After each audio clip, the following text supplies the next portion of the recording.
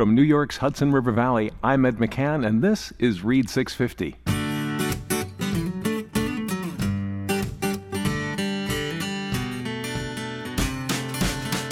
Read 650 celebrates writers and the spoken word, 5 minutes and 650 words at a time. And on today's show, we have a generous helping of New York stories from writers Eileen Palma Moskowitz, John Gredler, and Vivian Manning Scheffel. Eileen Elizabeth, Catherine Ann, Mary Beth. My sisters and I had first names that depicted our Irish Catholic halves, but the priest couldn't get past our last name, Moskowitz. I now had the second floor of 3080 3rd Street to myself. A mattress on the floor, my radio cassette player, and piles of books on either side. Not much else, not even a chair. When we think of New York, we think of Lou Reed. We think of Joan Rivers. We think of Jocelyn Wildenstein. We think of Robert De Niro. We think of Al Sharpton. We think of Lady Gaga. Like the Mafia, there's no easy way in or out. And today on our Between the Lines segment, Anne Levin shares her thoughts about confronting the blank page and what it means to be a writer. Sometimes we writers delude ourselves into thinking that what we do is a calling, or a mission, or a destiny. But all those exalted notions are just going to get you into trouble. That's all just ahead on Read 650. There simply is no other place in the world like New York. Its architecture, culture, and general buzz combine to make New York the greatest city in the world. But New York is also a collection of unique neighborhoods, people, and stories. And we've selected 3 of those stories today from a live event we produced for a full house at the Cell Theater on West 23rd Street. We begin today's show with writer Eileen Moskowitz Palma, who tells her story of a New York childhood shaped by a dual and sometimes conflicting cultural identity. This is Eileen reading The Moskowitz Girl.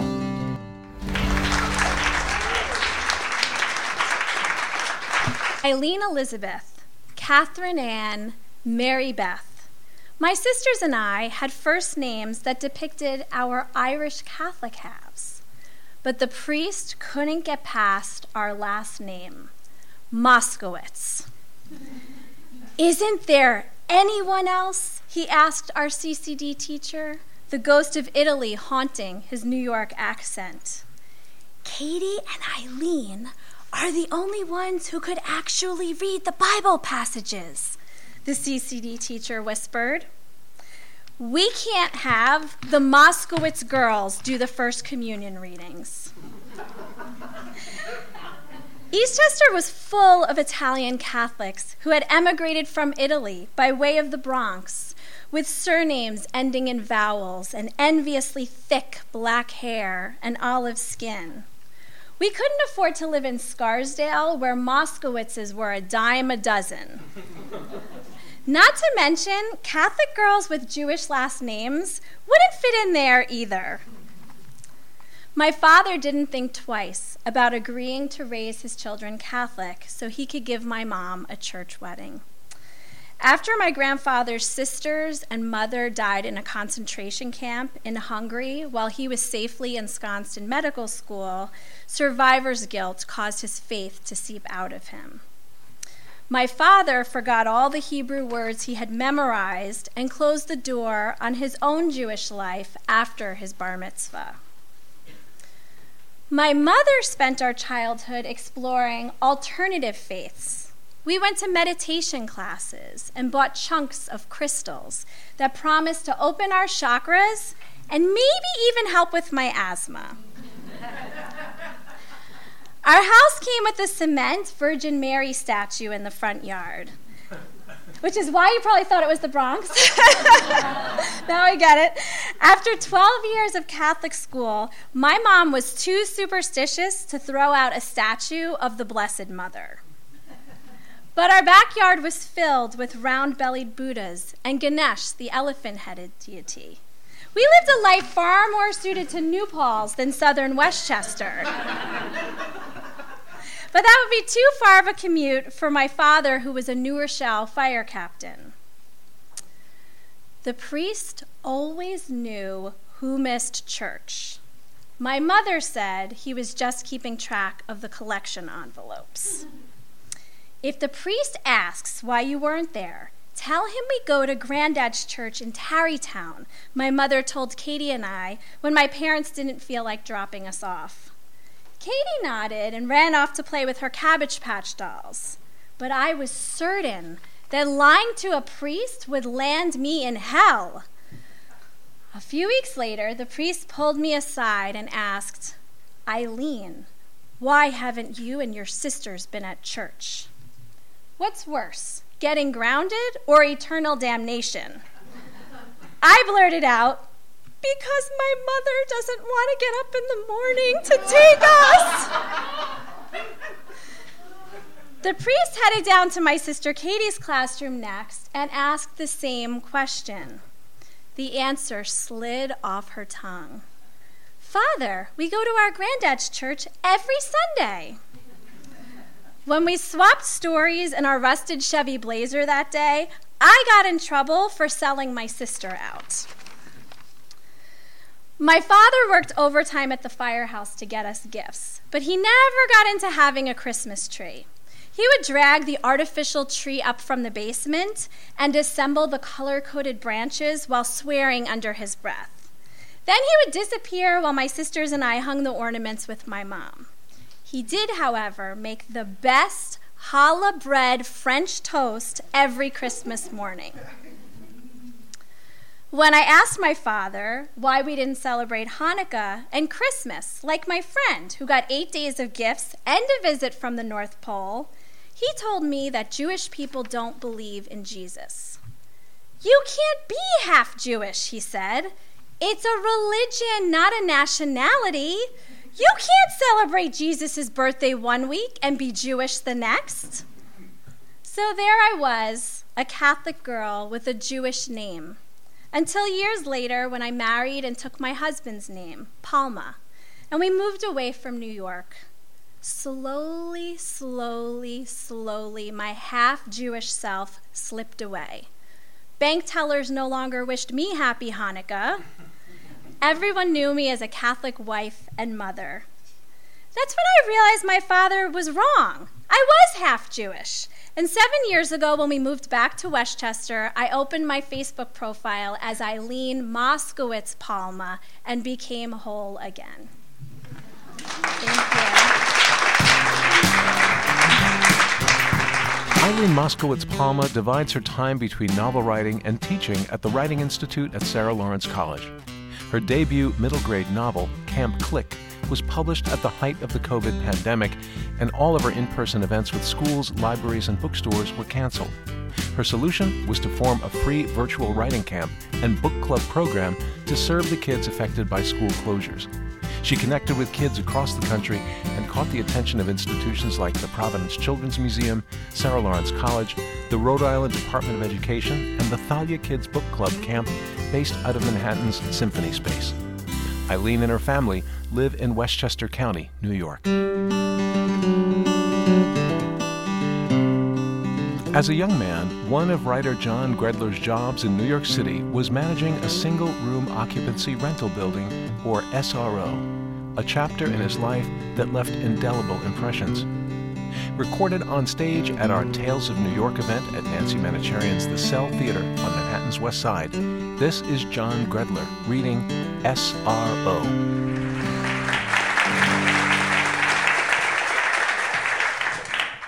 I now had the second floor of 3080 3rd Street to myself, a mattress on the floor, my radio cassette player, and piles of books on either side. Not much else, not even a chair. 2 tall windows faced the brick wall of a neighboring building with the faded letters spelling Provenzano Lanza Funeral Home painted on it. A small garden below allowed morning light to come in and the sounds of traffic to echo constantly day and night.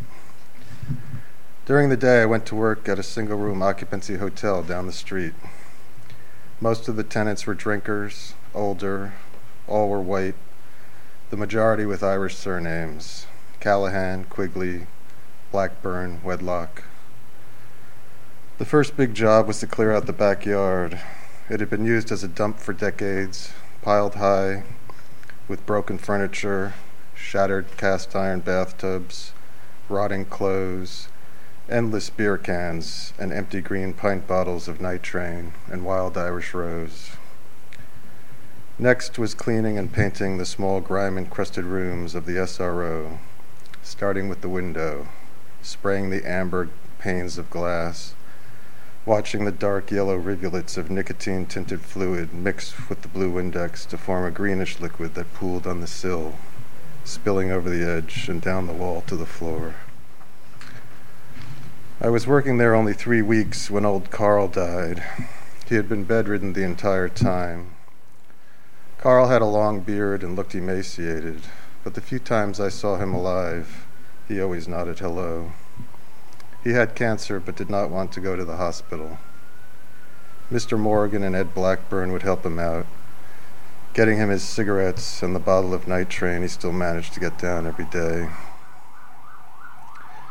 Then Morgan came to me and said Carl would not answer his door. I got his key and we opened it. The heavy smell of nicotine layered over the odor of Carl's unclean body. Beneath that, the sharp, acidic smell of urine rising up from the floor. I could see right away he was dead, his body stiff, his head turned up and away in an odd contortion facing the wall.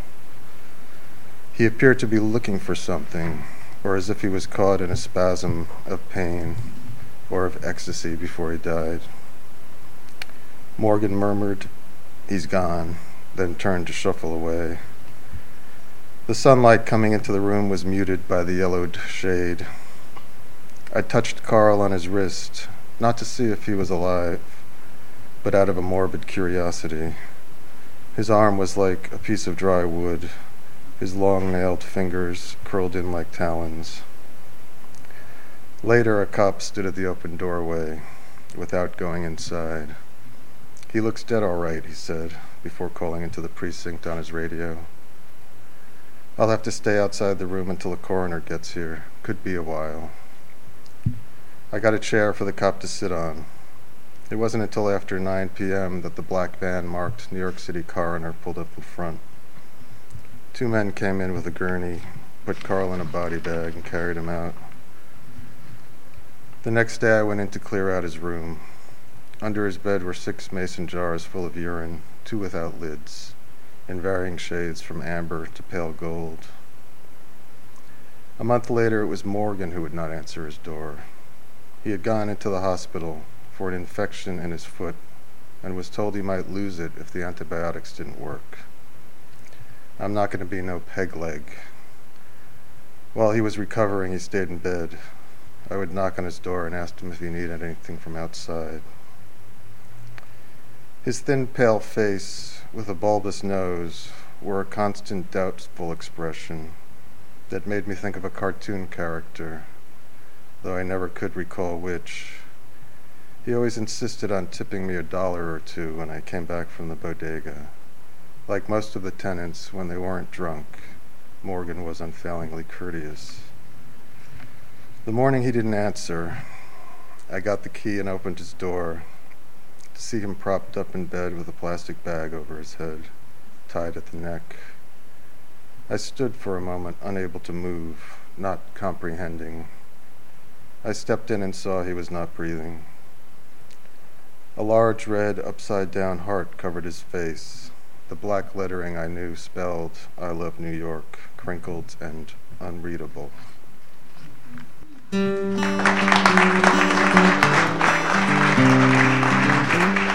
John Gredler is a poet and memoirist and a frequent contributor to Read 650. A recipient of the Catherine Gearfine Fellowship from the Writing Institute at Sarah Lawrence College, John's writing has been published in Atticus Review, Narratively, The Sun Magazine, Talking Writing, and others. John lives with his family in Tuckahoe, New York. Pop star Taylor Swift grew up in Pennsylvania, a few hours from New York City, and she came to the city as a kid for auditions and singing lessons. But when she finally moved into her Tribeca penthouse and was named the city's global tourism ambassador, well, that was catnip to storyteller and rabble-rouser Vivian Manning Scheffel, who had some opinions to share with Miss Swift in this open letter. This is Vivian Manning Chaffel on stage at the South Theater on West 23rd Street reading What Makes a New Yorker?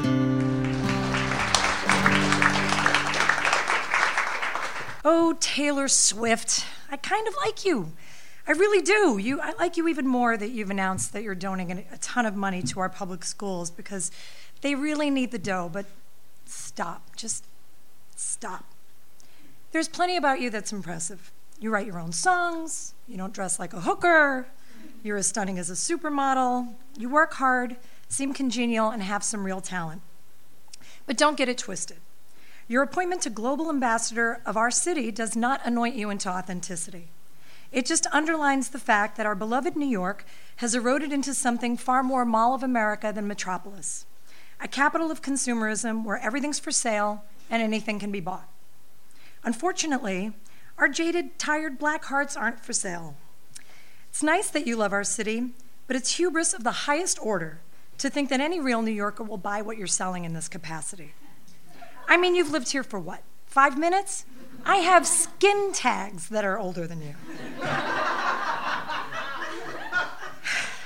Many moons ago, I came to New York just as you did, albeit a foot shorter and a lot poorer. Young, green, full of vim and vigor, I was blinking into the neon lights, entranced by the cacophony of sights and sounds, full of determination to lift a metaphorical leg and make my mark. It's even way better for you than it was for me. I mean, you can afford opening ceremony. You can slink into a town car, head out to Roberta's, and chonk right into a pile of designer carbs. Paparazzi none the wiser. You actually own your own home and have an epic career, instead of a couch that you've surfed on for 3 months and the shitty remedial office job you had to take to pay for it. You can throw all the money in the world at us, but calling yourself a New Yorker must be earned. I've lived here for over 17 years, plus an initial stint at college, and I'm still considered an interloper. A $1 zillion West Village tax write-off with views, a garage, elevator, and doorman does not make you a New Yorker. Hanging out in Brooklyn with Lena Dunham does not make you a New Yorker. When we think of New York, we think of Lou Reed. We think of Joan Rivers. We think of Jocelyn Wildenstein. We think of Robert De Niro. We think of Al Sharpton. We think of Lady Gaga. In fact, we think of Lena Dunham. We totally think of Lena Dunham. Like the mafia, there's no easy way in or out. You have to do a lot of time here to earn your stripes. And you have to actually walk the streets. You can't just take it in from the back of a chauffeured Escalade. So, what makes a New Yorker? Trudging through snowstorms and hurricanes to get to work makes you a New Yorker. Fearing Ebola, SARS, MERS, and Michigas while you're actively sneezed on in the subway every day makes you a New Yorker. Deeply inhaling the urine-scented stench of a subway platform in August and sighing, ah, makes you a New Yorker. Catching the mouse that mocks you with a trail of shit on your stove makes you a New Yorker. Knowing you may die and be reincarnated before the next F train shows up makes you a New Yorker. Waiting 2 hours for a doctor's appointment and 6 in an emergency room while you're bleeding out your head makes you a New Yorker. Watching someone actually defecate on the street makes you a New Yorker. Coping with the Darwinian bullshit that is school choice makes you a New Yorker. Schlepping groceries 15 blocks and up 3 flights of stairs makes you a New Yorker. So I have to ask, when was the last time you did any of those things?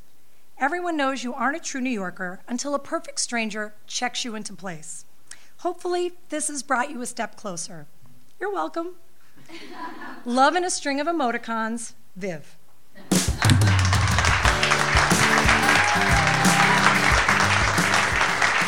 Vivian Manning Chaffel is a journalist, essayist, and rabble-rouser who writes for a vast array of publications like Jezebel, Working Mother, US Weekly, Time Out New York, and many others. She lives and works in Brooklyn, New York, with her husband and 2 kids.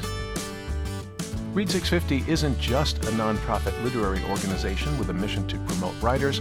We're also a growing community of writers and readers and listeners, and we'd like for you to join us. Scroll to the bottom of our homepage at read650.org and share your contact information to receive our semi-weekly newsletter. I'll share information about upcoming events and open submission prompts, but I'll never share your email address. And you can unsubscribe at any time with a single click. If this sounds good to you and you'd like to be part of our community, then please join us because we'd love to have you. And we'd love to have your help spreading the word about the spoken word. Our executive producer is Richard Kolath. I am your host and Read 650's founder and executive editor. Our editorial team is Stephen Lewis, David Masello, and Lisa Donati Mayer. Our chief technology officer is Sarah Caldwell. Our announcer is Fran Tuno, and our show is produced with generous help from Jim Russick. Coming up right after the break, it's Anne Levin with Between the Lines. Stay with us.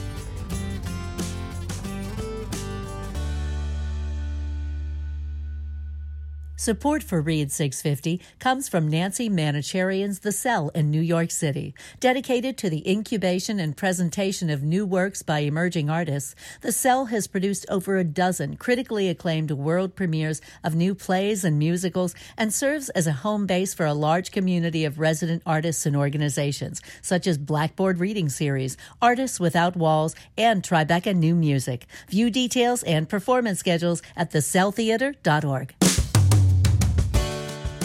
Anne Levin has been writing professionally for her entire adult life, but that doesn't mean she finds it easy to sit down and start committing words to the page or the screen. For today's Between the Lines segment, Anne shares some observations about that with her essay, The Blank Page. Earlier this year, a friend of mine sent around a poem in email about what it's like to confront the blank page. For Steve, looking back over a long, successful career as a writer, it wasn't terrifying at all. On the contrary, he compared it to an undiscovered room or virgin forest where all manner of secrets might be revealed. I told him I found that amazing because from the very beginning, it's always been a struggle for me, wondering if the muse would show up and have anything interesting to say. Like a lot of writers, Steve has written a lot about the process of writing itself. In one essay, he called it a nagging hunger to enter into the unknown and give it form and language. In a poem last December, he described it as putting words up on a screen and taking them down, replacing them with other words. In another essay titled The 15-Minute Novel, he calculated how long it would take to produce a first draft by writing 15 minutes a day. Just 40 weeks, not counting the rewrites. Recently, we were on a program together organized by Read 650, where he's a senior editor and literary ombudsman. He read an essay about how his decision to become a writer was deeply disappointing to his father, who ran a wholesale school supplies business. I recognized the type, hardworking, upwardly aspirational, even though I never met him. But I got the feeling after listening to Steve's essay that all his dad's harangues about the vital importance of flashcards and pencils were in some way responsible for Steve's success. My dad sold furniture. And even though I was never expected to go into the family business, I like to think that I inherited his devotion to work, which kept him up late many nights going over accounts. Sometimes we writers delude ourselves into thinking that what we do is a calling, or a mission, or a destiny. But all those exalted notions are just going to get you into trouble. At the end of the day, writing is a trade, an occupation, a profession like any other. As another writer friend of mine once told me, you don't have to believe what you wrote is good. You just have to believe it's your job to put it out in the world. Anne Levin is a writer and editor who worked for many years as a journalist, including as national news editor at the Associated Press. Before that, she was a reporter for the San Diego Tribune and several other newspapers. She continues to review books for the AP and for USA Today, and she's at work on a memoir. She and her husband, the photographer Stan Honda, live in New York City, and you can see Anne's work and learn more at AnneLevinWriter.com. Between the Lines is a regular feature of our show where writers of all genres contribute their thoughts on writing and the writing life. For details, click the submissions tab on our website, read650.org, where you'll also find open submission calls for upcoming shows. If you're in the podcast app already, you know how to get your podcasts, so follow this one. If you're listening on the Read 650 website and want to get each episode of the show delivered to you, along with a pepperoni pie from famous original Ray's Pizza, download any podcast app, then search for Read 650 and follow the show. We release new episodes on Writer Wednesdays. By the way, real New Yorkers know that despite the many claims to the throne, there hasn't been any, quote, real, original Ray's Pizza in New York since about 1960. Just FYI. That's our show for today, and we thank writers Eileen Moskowitz-Palma, John Gredler, Vivian Manning-Chaffel, and Anne Levin. And for more Read 650, you can follow us on Instagram, Facebook, Twitter, and LinkedIn. Thank you again for listening today and for helping spread the word about the spoken word. I'm Ed McCann, and this is Read 650.